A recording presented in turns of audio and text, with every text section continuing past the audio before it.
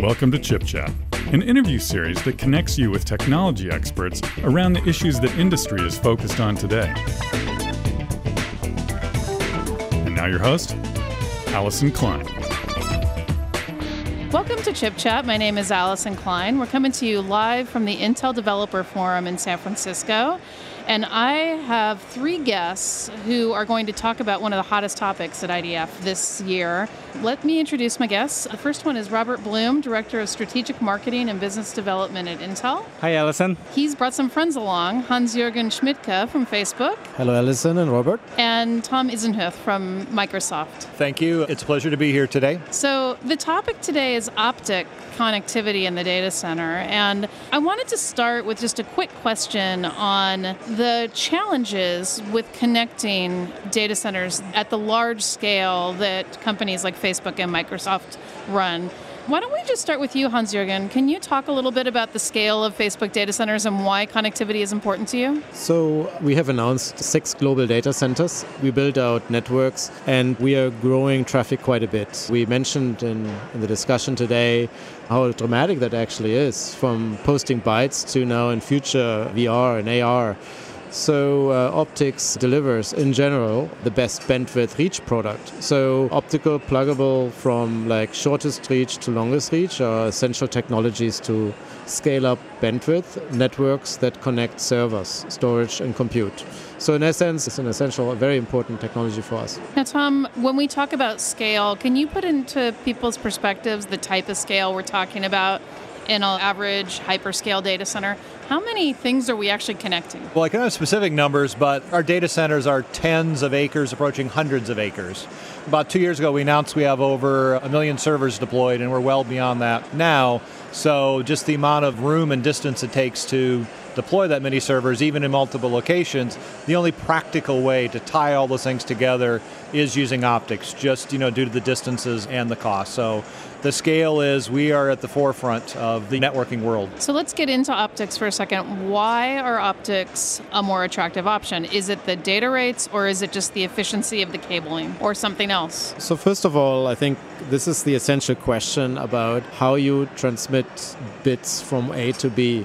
Clearly, there's still a sweet spot for copper. Copper is more or less passive, where clearly optics, either active optical cable or pluggable optics, deliver typically higher than 100 gigabit per second times meters, better performance, because you just can't transmit so much over a distance, a given distance. So this is not a clear rule. I'm just throwing it out because the industry typically has established that. But clearly when you transmit 100 gigabits or terabits over meters, at some point in time it makes sense to think about optical technologies. And you can see that historically, as optics marches from wide area network inside central offices and now data centers, that's literally the only feasible technology. And that's why we made actually a deliberate decision. I think that is a more relevant question, from multi-mode to single-mode fiber, where we started deploying single-mode fiber to allow for even better distances. Yeah, what I would add is the way we think of a data center is within a rack. When you're going like 1, 2, 3 meters, copper is still the dominant mechanism. Once you leave the rack, if you're within a row where you're probably going 10, 20, 30 meters, you go to optics, but like multi-mode optics or AOCs, as Hans-Jürgen mentioned, are practical. But once you leave the row, single-mode optics is the only practical solution. And it has to be single-mode because even right now, we're going from a generational change from 10 gigabits a lane to 25 gigabits a lane, and that's going to keep progressing up. And the only way to really future-proof your infrastructure is with single-mode fibers. So for us, it really wasn't a hard decision. It was really the only practical decision that we could do. Now, Robert, you've been sitting patiently waiting for your chance to chat. Today was a pretty exciting day for Intel in terms of the optical space. Tell me what Diane Bryan announced today. Yeah, so Diane announced that we're in volume production now with Intel Silicon Photonics. We have our first 100 gig optical transceivers shipping in volume. The first ones are the PSM4 variant, which uses 4 parallel fibers to transmit 100 gigabits per second of data. And then we're also sampling the CWDM4 transceiver, which basically use duplex fiber to transmit and receive 100 gig.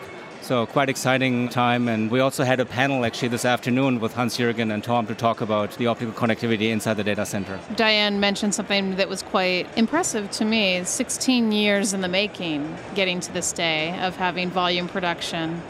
So it must be an amazing day for the Silicon Photonics team at Intel to make that announcement publicly. Yeah, it's kind of funny. We're getting smiles around the table here, right? So 16 years is certainly a long time. But the thing is, we have integrated optics onto the Intel silicon, right? And really getting that right and being able to have a laser that is integrated at the wafer level, where we don't need any active alignment, where we have really the silicon be part of the laser structure so that we can manufacture at the wafer level, we can test at the wafer level.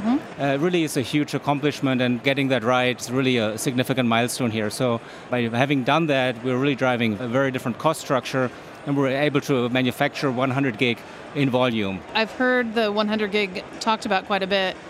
Are there different data rates that are also going to be supported in the future? Oh, absolutely, but I'm just noticing that Hans-Jürgen has 100 gig on his sweatshirt here.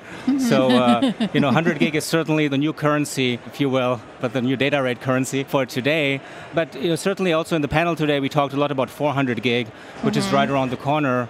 As you look at the traffic growth inside the data center, it's doubling about every year. So if we're at 100 gig today, it kind of tells you we sort of need to be at 400 gig in 2 years to keep up with the data growth. And absolutely, 400 gig is a big discussion. There's actually a discussion right now around what kind of form factor 400 gig will be. Will it be in terms of pluggable form factors, or will it be in terms of an embedded form factor? And we as Intel are basically hedging our bets, working on both. We're both founding members of the QSFP DD and the COBO initiative that has been driven by Microsoft primarily. So 400 gig is around the corner, and then also we'll see probably optics go to the server at the same time as well. My first job at Intel was the transition between 10 megabit and 10100 Ethernet, so I'm laughing right now at these speeds. So guys, can you put 400 gig to work when it's available? Would that be an attractive thing? So yes, absolutely. We actually like to skip 200 gig to move directly to 400 gig so that we don't have multiple technology transitions in shortest amount of time. So definitely we would put 400 gig to work, but it's still a couple of years out though, right? But the development has to start. Absolutely, we are ready to put 400 gigabit to use. As the servers continue to increase in speed, we see 100 gig servers coming out in 2018, 2019, and clearly the network infrastructure has to grow to keep on top of that as well. So 400 gig, we've been following the standards process.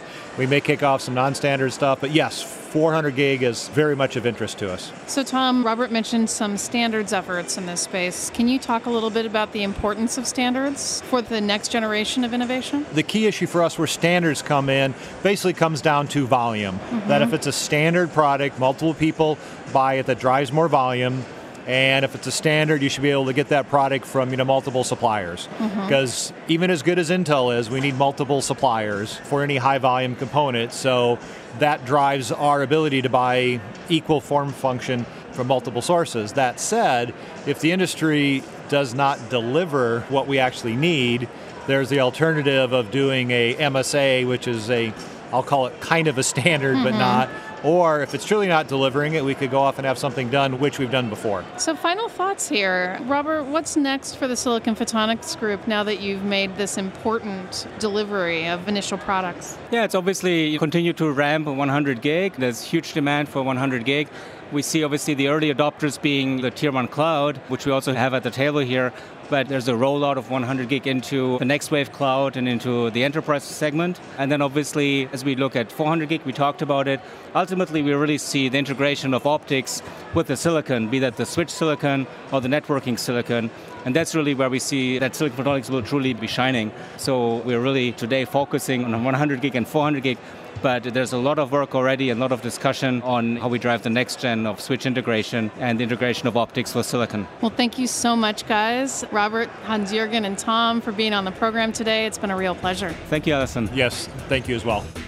Visit ChipChat online at intel.com/chipchat. And for more information on data center technologies, visit intel.com/bigdata, intel.com/cloud, and intel.com/datacenter optimization.